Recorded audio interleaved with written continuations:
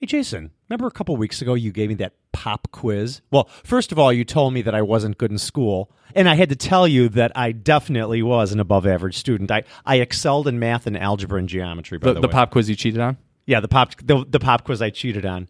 But anyway, I'm going to give you a pop quiz today. Okay, I'm ready. So we talked about Industry 4.0. How do you get there?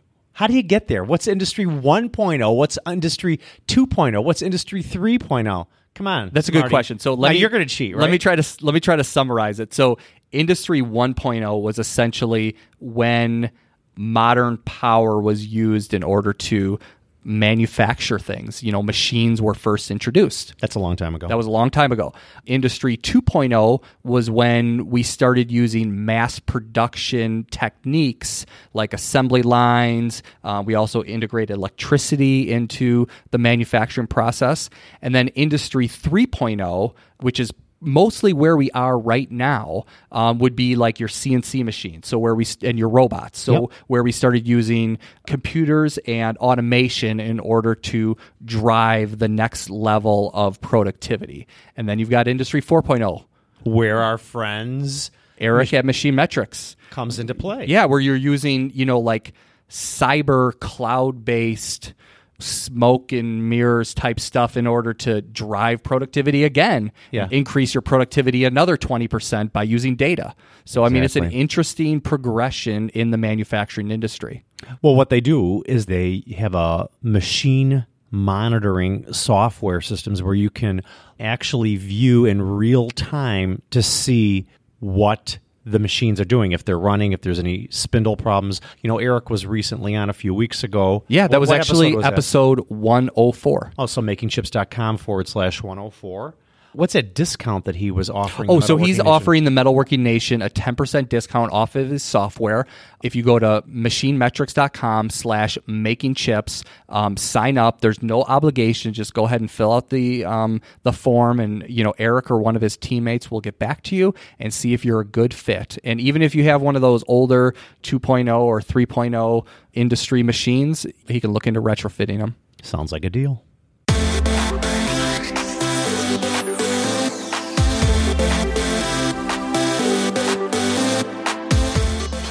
Struggling with not only the expense, but just how do you handle this in a clear and concise way with your team so that you're on the same page. I mean, I think one of the biggest successes for a business is when you communicate clearly with your team. And if you're not communicating clearly on how you handle overtime, it could turn into a problem. If the sound of a machine tool removing metal gets your blood pumping, then you are Metalworking Nation.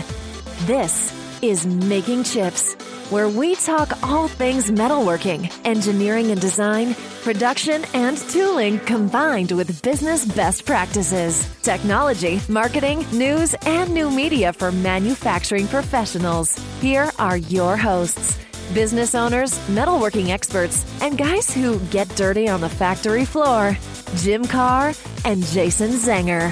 Now, let's make some chips. Hey, hello, Metalworking Nation. Jim here from Making Chips. Exciting to come to you from our new home at the Digital Manufacturing and Design Innovation Institute right here on Goose Island in Chicago. It's part of the UI Labs, and we are excited to be here as our permanent new home of Making Chips. I'm sitting here across the desk in front of a 15-foot wide LED screen with our Making Chips logo right up on it. And Jason's sitting right here. Say hello, Jason. Hey, Jim. How are you? I'm great. How does it feel to be in a new home? I love it. It's great. I mean, we have, CNC machines all around us. We have people that are just spurring on a lot of activity surrounding manufacturing, how to make manufacturing great here in the United States. And it's just exciting, I mean, everything that's happening here is to take manufacturing to the next level, which it's great to have our new home right in the middle of that. It is. And the people here are all first class, hospitality. I can't believe that they've been so accommodating to us. Yeah, it's been great. And like you said, we're coming here from Goose Island, which it's kind of to call it an island is a little bit of a stretch. It's actually this little piece of land near the Cabrini Green River North area that's basically an island just based on a couple rivers. Well, the Chicago River branches off, right? Right, exactly. And so it's kind of an island, but kind of not an island. But they call this place Goose Island, so it's a fun place to be, though. It is, for sure. Awesome. It is awesome. So I'm excited to be here, and I look forward to many, many more recordings and VIP guests showing up here to be with us at our new studio. You bet.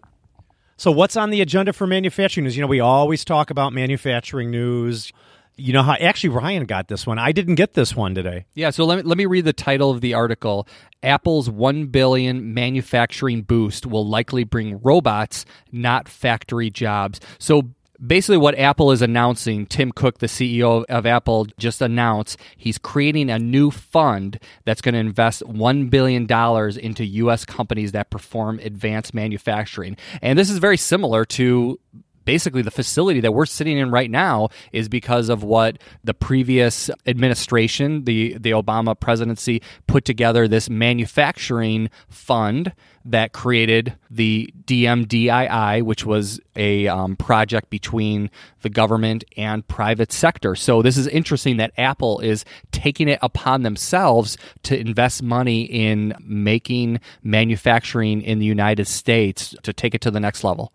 Well, there's still quite a deficit with what the article says. It says, as Reuters notes, the company already spends $50 billion per year with U.S. suppliers and has $257 billion in cash overseas. So, well, that $50 billion, that could be anything. It could be marketing. It could be, who knows what that $50 billion actually is? But we all know that primarily the Apple products are made in China. Oh, without a doubt. And I've talked to somebody, I don't remember the machine tool company that it was, but they order machine tools, special ones to manufacture the iPhones just in ridiculous quantities. It's crazy. And it would be great to see some of that manufacturing come back here to the United States. We're the ones that use all those iPhones. At least a good percentage of them. But I use an Android. Yeah, I know, but we're not talking about you. So... Well, wait a minute. You don't count. Do you think Androids are made overseas? Oh, absolutely. Okay, I'm kidding. They could be made. That's one of the big differences, that an Android phone could be made anywhere because it's just an open source software system that anybody could grab onto. Right. So, but yeah, the very interesting thing about this is that right now it's just an announcement. So there's not a lot of details for the investment, and we don't know even who's going to be the first beneficiary, although they did say that it's going to be announced later this month. But it's going to add to companies that do, maybe 3D printing, installing robots, probably assembly line infrastructure, just whatever it is, it's going to be to help the manufacturing industry to get to the next level. Now, when you're taking money from a company like Apple, that could be a scary thing, because when Apple gives you money, they're not just giving you money out of the goodness of their heart. They're going to be giving you money because they have some expectations that they want in return. So I would say when this gets announced, it's going to be interesting to see what it looks like, what the expectations are. I don't even know if those kind of details will be shared on a more public level, or if that's going to be a private contract. But I'm just glad it's going to help manufacturing. Yeah, anything's would be great, and I think it's part of the new administration's tasked to do this kind of thing with Apple, and I think that Trump was the person that kind of pushed Apple in that direction. Yeah, what's the president of Apple, Tim Cook? Tim Cook. Yeah, and I want to read a line out of this article, which I actually disagree with this. It says, regardless of the recipient, the investment is unlikely to yield the new jobs that Trump so desperately wants. I disagree with that. If somebody's going to be manufacturing here in the United States, it's going to turn into jobs. It's not necessarily going to turn into a job that is going to be for whatever that investment is made. Maybe it could be made in robots, and obviously you're not going to have a direct job associated with whatever that robot is producing, but somebody has to program that robot, somebody has to maintain that robot, somebody has to install the electricity that's required to run that robot. So it's going to turn into jobs, even if it's really heavily weighted towards automation. So I would disagree with that line, but it remains to be seen exactly how this is going to pan out, because at this point it's just a PR announcement. Right. We all know what PR is all about. Anyway, got any business news, Jason? What's going on this week? It's a Monday. How's your week going already? My week is getting better. Okay. I would say that my year is getting better. I've been actually under quite a bit of stress lately this year in 2017, simply because we made this acquisition not too long ago, and there was a lot of adjustments that we needed to make. So let's just kind of like put it at that. And it's been a lot of hard adjustments, and it's been just some growing pains, and we're finally starting to see the light at the end of the tunnel of a lot of the hard work that we've been doing in order to start moving the company in the right direction and to give them some vision for the future. So I'm hoping that my summer is going to be relatively maybe not stress-free, but like very low stress, because it's been a little difficult for the last 6 months for me. Yeah, I know you've shared that with me before, and I feel for you. My dad always used to say, if it was easy, everybody would do it. Yeah, so it's absolutely, yeah. there's no silver bullet for anything. So at the end of the day, if you want to be successful and you want to move to the next level, you had to put in the time, right? Absolutely. I mean, I knew it. I mean, I took this upon myself, and I'm still fine with it. I made the decision. I'm moving forward, and right. and myself and my team have put in a lot of hard work into it, and we're starting to see some light. So that's a good thing. I hope 6 months from now you can sit and tell me that it's really gotten a lot better. No, it already is. Yeah, I mean, right. This last month was a lot better. So it's just like starting a diet or a workout routine. The beginning months aren't going to be easy. That there's going to be some pain involved, right? And then at the end of the day, you get used to doing it, and it doesn't become a problem anymore. You just do it. Once you start a diet and you change your habits, instead of eating a double cheeseburger from Wendy's and a large order of fries and an onion ring and blah blah blah, instead of having 4 ounces of chicken and some broccoli, it's a big difference. And it's a tough change on your body, because your body wants the crappy food, but you're just going to get used to it, and I'm sure it's going to be fine in a very short period of time. It's going to be, and it shapes you as a business leader, and I think it's going to make us better for the future and make me a better business leader in the future. I'm confident it will. So I'm if nothing, I'm tenacious about seeing my vision come to fruition. So I would say that I'm going to make sure that I do everything I possibly can in order to make that happen. Good. Well, I get to go to Boston on Wednesday. Great. I have a legacy customer out there on the East Coast, and it's been quite some time that I've seen them. I would say it hasn't been quite a year, but I typically like to go out and just check in, and I've got some new strategies to enhance the business relationship. You want to share, or is no, that not be right for a now, future, not right future now, podcast? not right now. Okay. I will share it. You have something at some point, some secret. It's not really a secret. It's know? something I never thought of, and actually our dear friend Julie Poulos gave me the idea, and I said, oh my God, I don't know why I didn't think of that. Great. But I'll let you know. Yeah, and if you want to hear more from the intelligent businesswoman Julie Poulos, we've got several episodes out there that you can we're doing search her name. Our monthly marketing series with them. Yep. So what do we have for our episode this time? Well, it was great. We were brainstorming a little bit ago, and I asked Ryan right out. I said, "What do you think, Ryan? You've been working with us now for over 2 years. You know what our pain points are." And he said, "What's the deal with overtime in your shops?" And the minute he said it, I thought, oh my gosh, of course. That is a pain point that everybody in our industry deals with.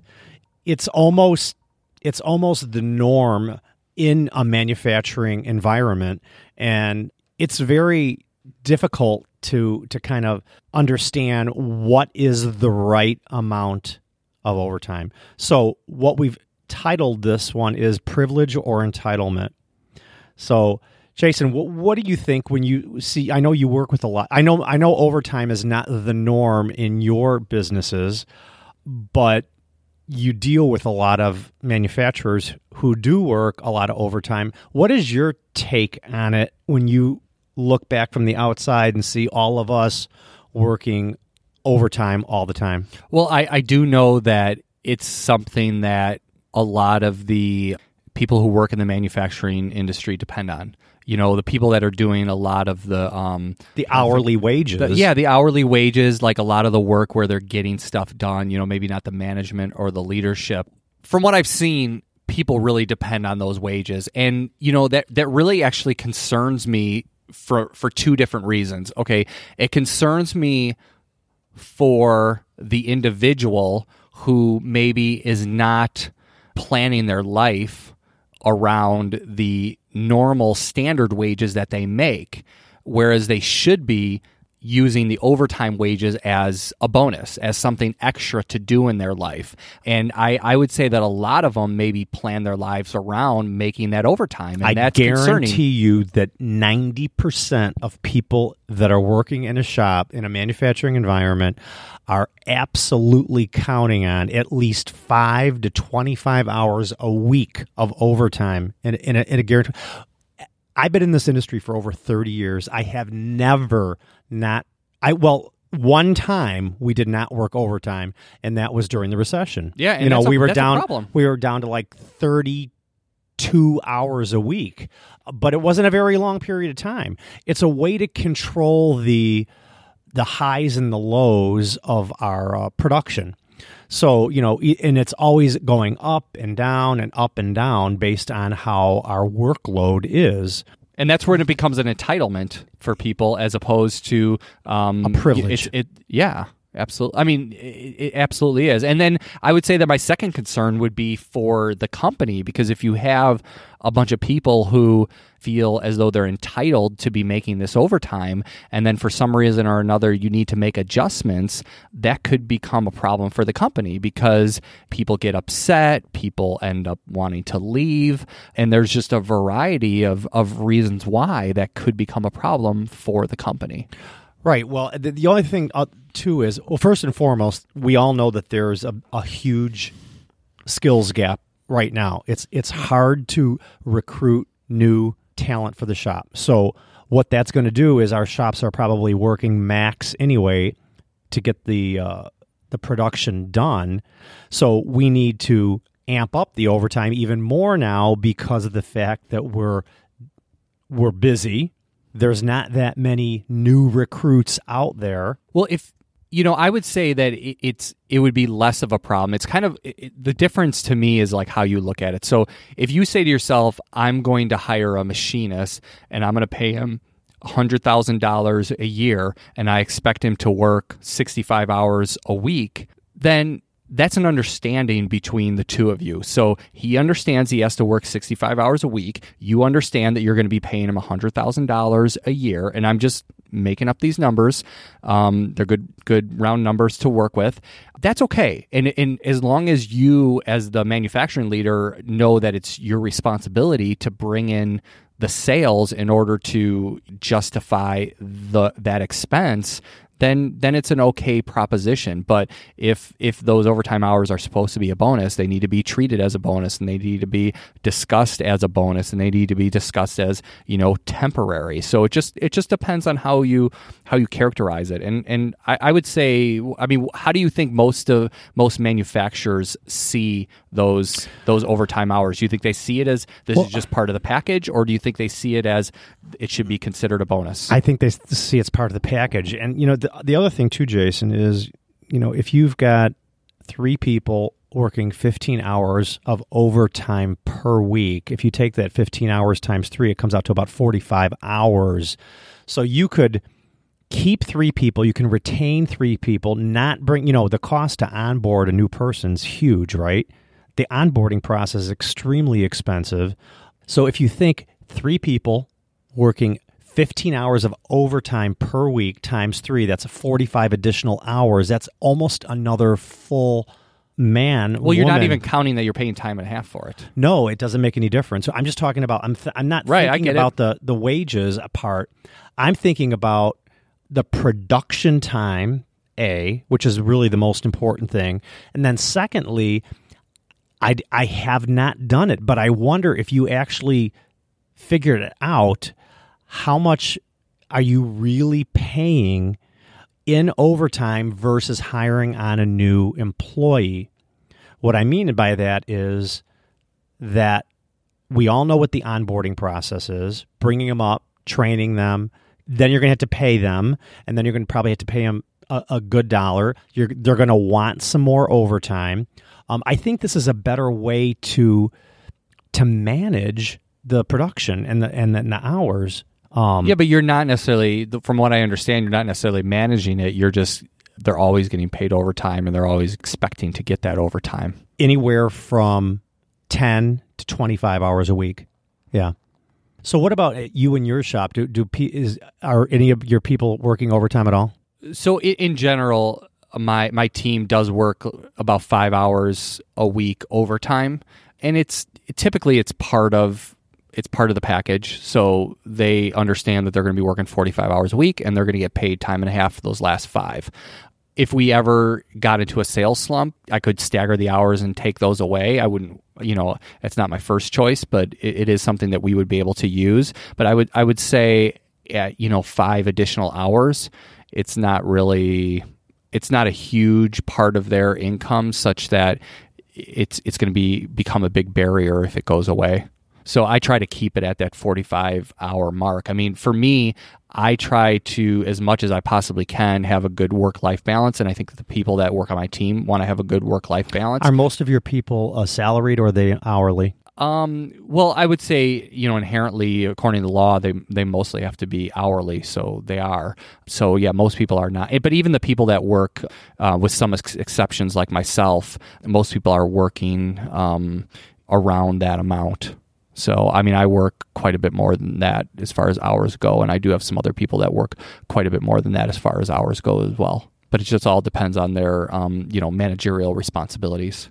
Well, it's all part of the benefits, and we could do a whole nother episode on benefits and what that really means and how much that's really costing us. And yeah, but I would say, just from my standpoint, I think that as an employer, you should be, talking to your team and having a conversation about that overtime and making sure that you're on the same page as far as, when you get overtime, when you don't get overtime, whether this should be expected or an entitlement, or whether it's something that's, a privileged bonus to have. I think just having those conversations would be extremely beneficial to have, so that if you're faced with a situation where either you need more hours, or B, you need to reduce hours, there's not going to be any kind of shock to either party. Well, I'd like to hear from the Metalworking Nation, because they would definitely help by letting us know, so we can share this information with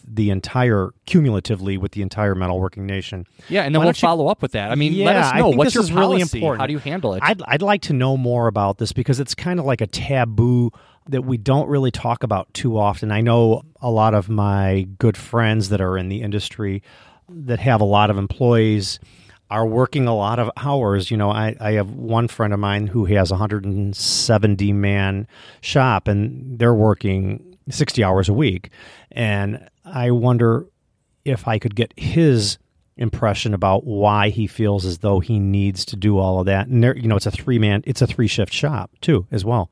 So very interesting. Yeah, it would be great to hear from the Metalworking Nation and understand how everybody handles this, and maybe we can follow up on this episode and give some good information back to people, because I'm sure that there's some businesses out there that are struggling with not only the expense, but just how do you handle this in a clear and concise way with your team so that you're on the same page. I mean, I think one of the biggest successes for a business is when you communicate, clearly with your team. And if you're not communicating clearly on how you handle overtime, it could turn into a problem. Very well. So what's the best way for people to get a hold of us, Jason?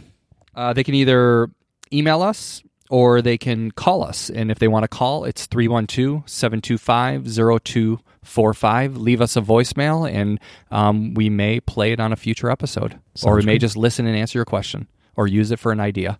Sounds great. Love to hear it. With that, bam, bam. This podcast exists to improve the manufacturing industry.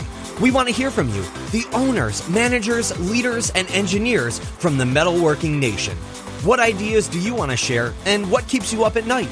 We want you to take something away from this podcast that you can use to improve your company, your team, and yourself. So let us know what you want to hear, and we'll see you next time on Making Chips.